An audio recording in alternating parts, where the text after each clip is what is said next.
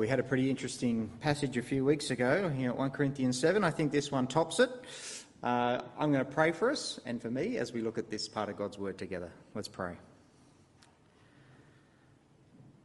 Father, we thank you for the day you've given us, and we thank you for our time together here now.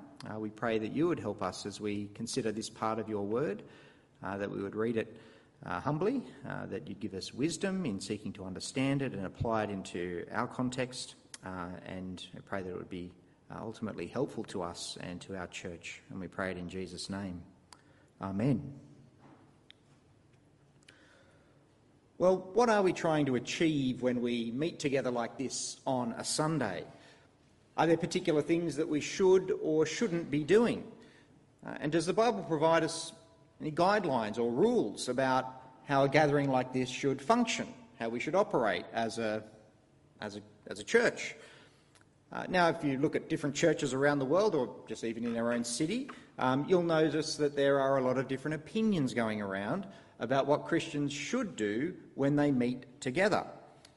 There are some churches that see their Sunday meeting as a celebration, and so often that will come in the form of very upbeat music. They want to make the gathering together as lively as possible, and so the atmosphere will be celebratory. But other churches think that the experience ought to be far more sombre and reflective and even introspective. And so the music will be sombre. The people will be encouraged to sit quietly, to commune with God. And very often these sorts of services are very traditional, very structured, will follow established liturgies. But then there are other churches which are far more casual and far more spontaneous. And apart from what we actually do in church, there's enough opinions going around about who should do what as well. Down one end of the spectrum, there are churches where a priest or a clergyman might do everything in an official capacity. And down the other end of the spectrum, it's, well, a bit of a free-for-all. So starting here in chapter 11 of 1 Corinthians, and over the next 4 chapters, Paul wants to deal with one main issue. He wants to talk to the church there about meeting together, how their meetings are going. He wants to talk about how they operate as a church, and particularly in that time of a public gathering. He wants to encourage them in some of the things that they're doing, but he's got plenty of harsh criticisms for them as well. So, to chapter 11. This first issue that he deals with for the Corinthians has to do with this, well, let's admit it, rather obscure and strange issue about women covering their heads while they pray and prophesy in church. I'm happy to confess that this is a passage I find difficult to understand and even harder to apply in our context. But let's see what we can make of this. So what's the issue? Well, it's there from verse 3. Paul writes, I want you to realise that the head of every man is Christ, and the head of the woman is man, and the head of Christ is God.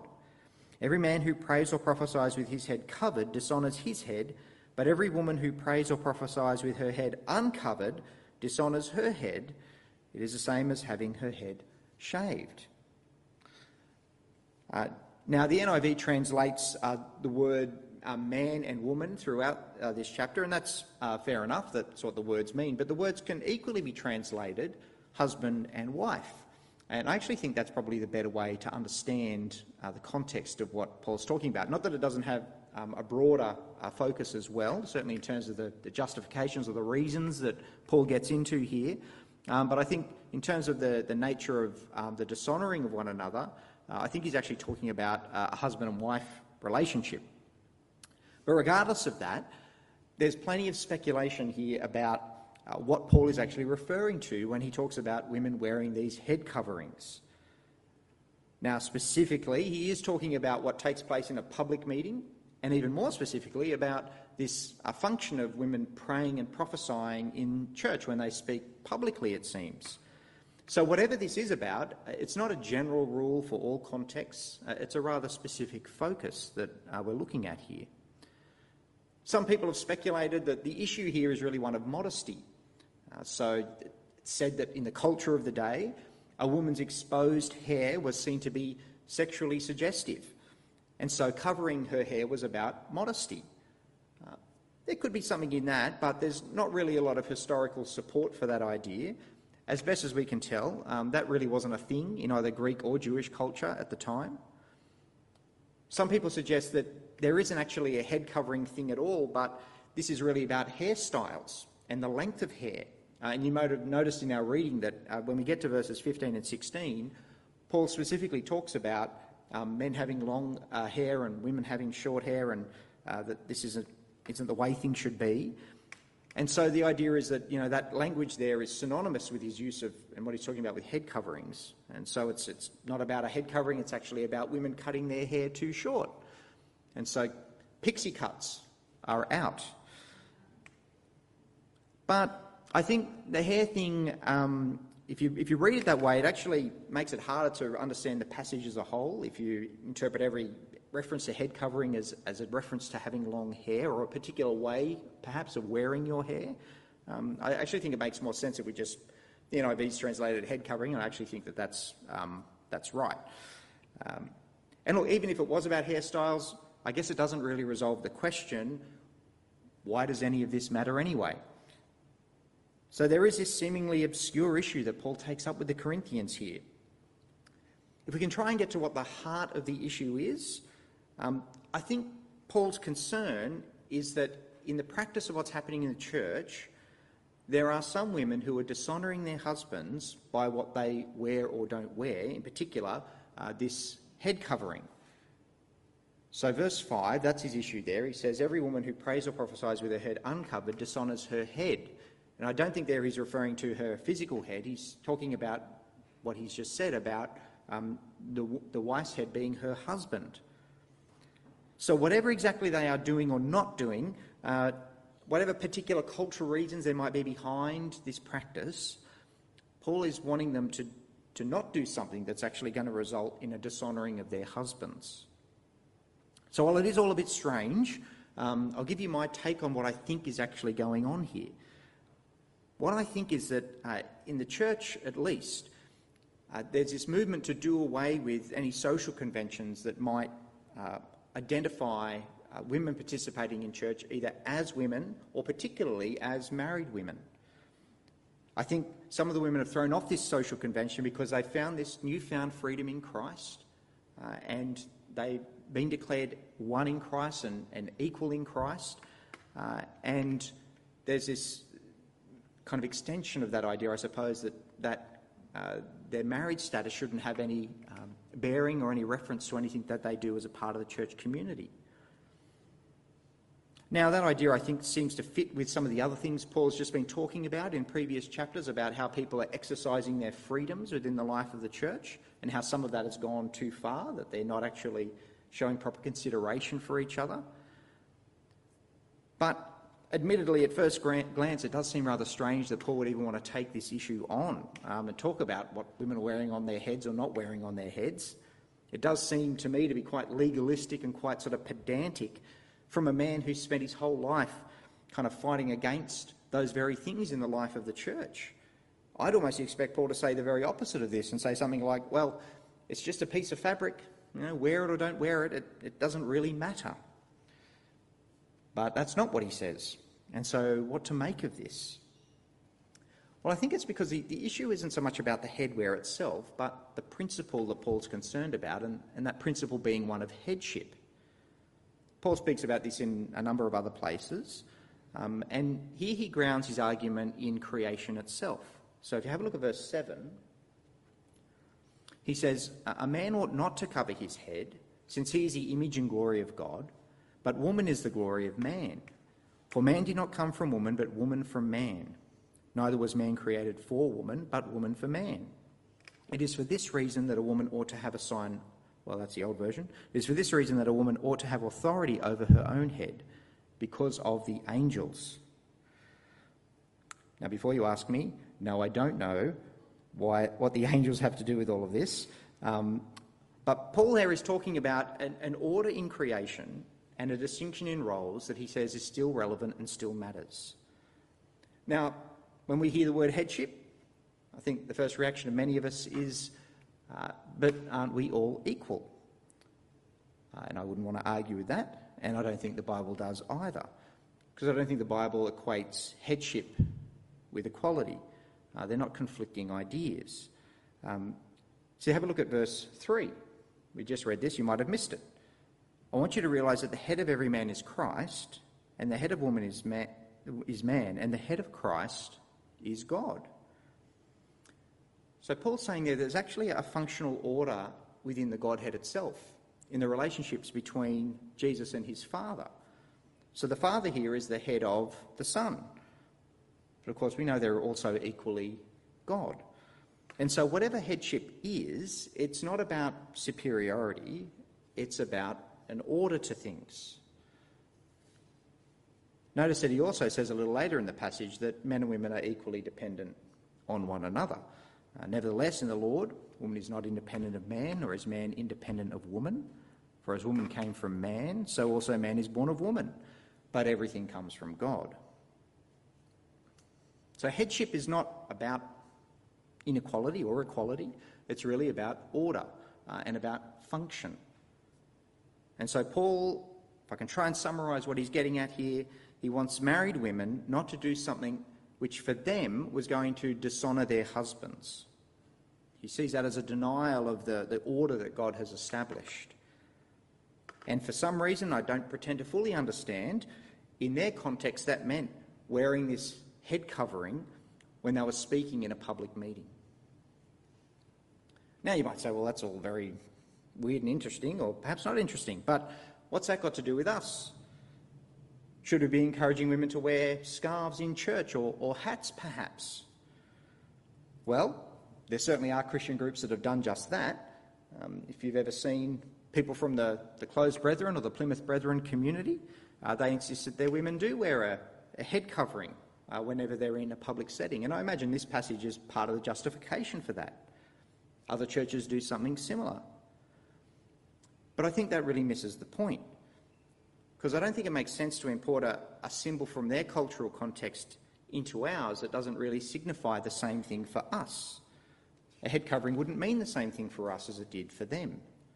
Wearing that or not wearing it, I don't think conveys an honouring or dishonouring of anybody. So is there a cultural kind of equivalent for us? Well, I'm not sure that there is. You could look at, I think, perhaps some of the outward symbols that might represent a relationship between a husband and a wife, if in fact that's what the passage is about, as I'm suggesting.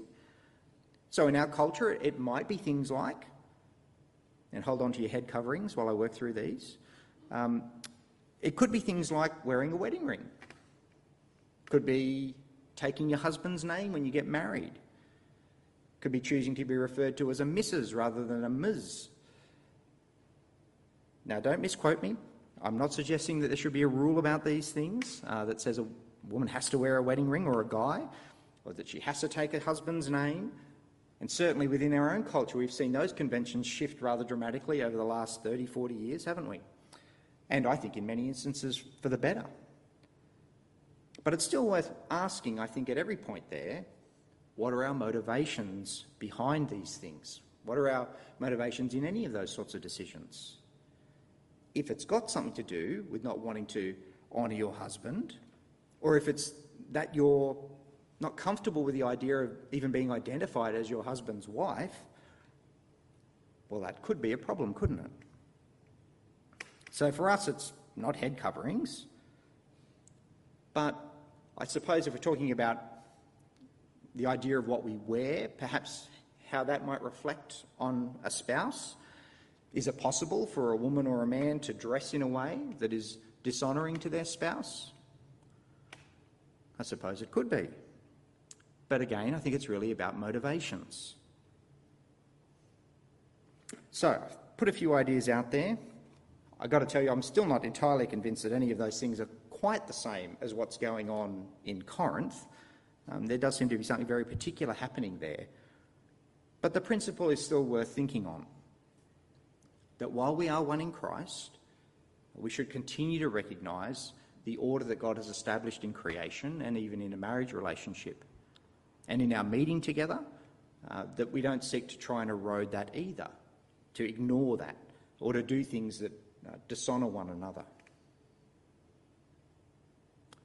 Going to draw a line under that one and move on. Happy to take questions afterwards. The Lord's Supper, that's the second issue that he addresses in this chapter.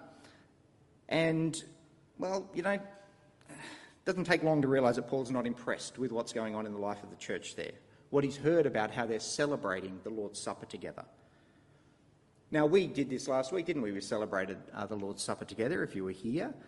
And when we think of that idea, communion or the Lord's Supper, we tend to think of it, I do anyway, in the way that we held it here in church last week.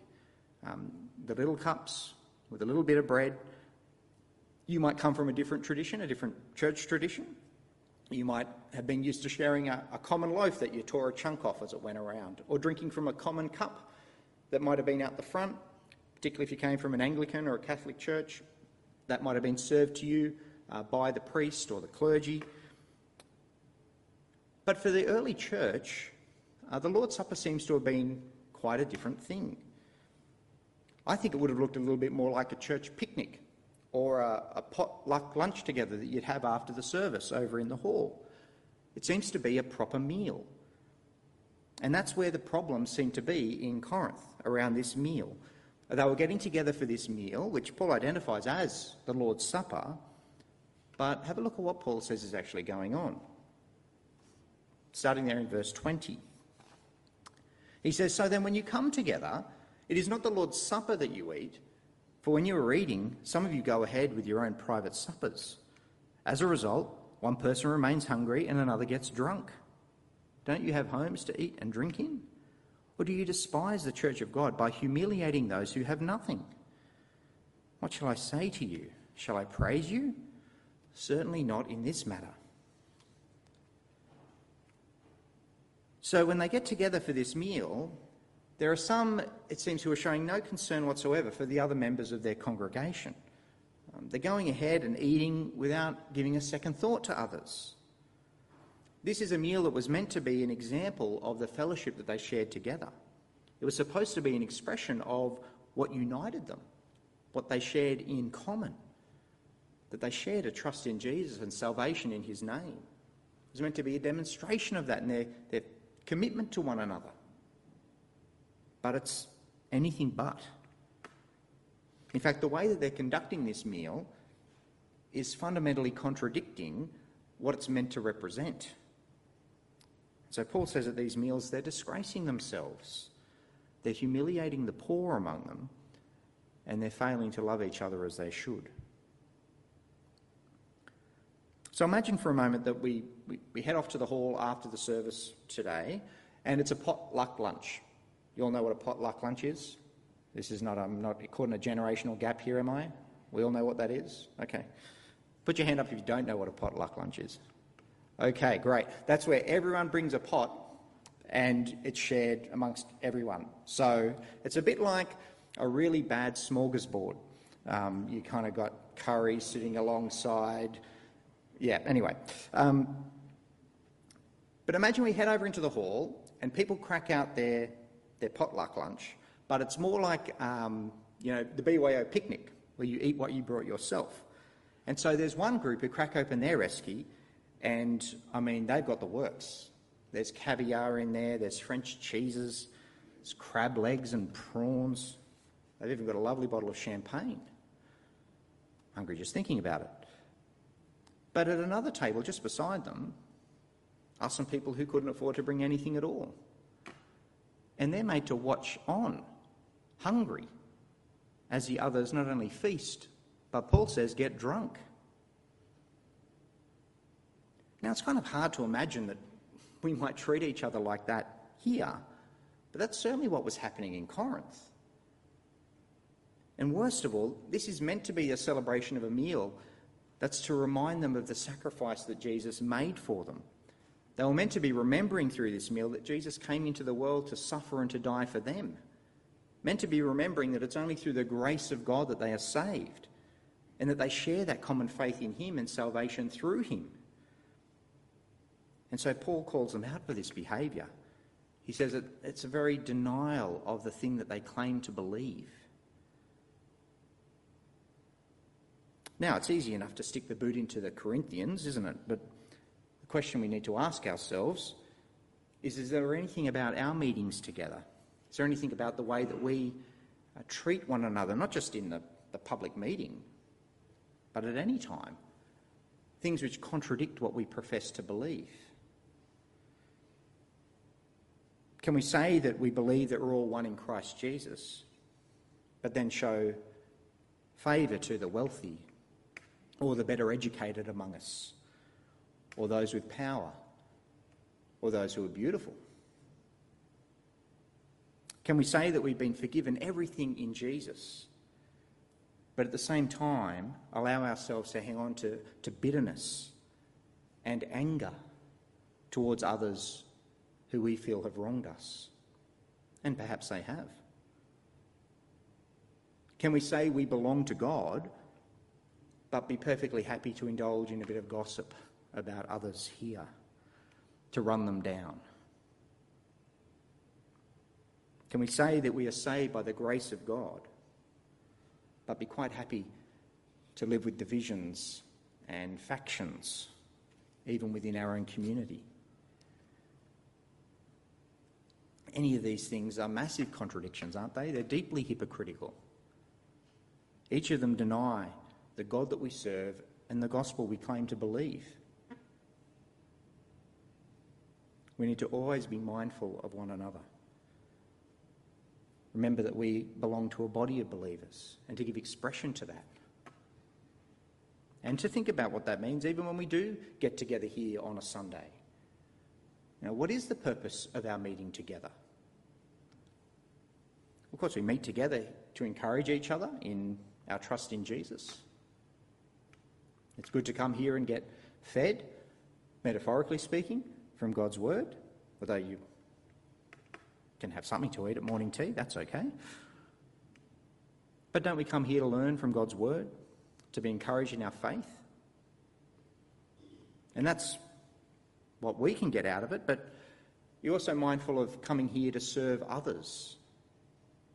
You come here mindful of the needs of other people here, with the intention of serving them, of encouraging them.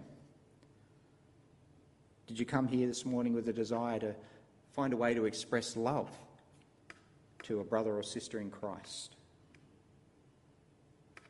If we claim to love Jesus, that means we must love his people too.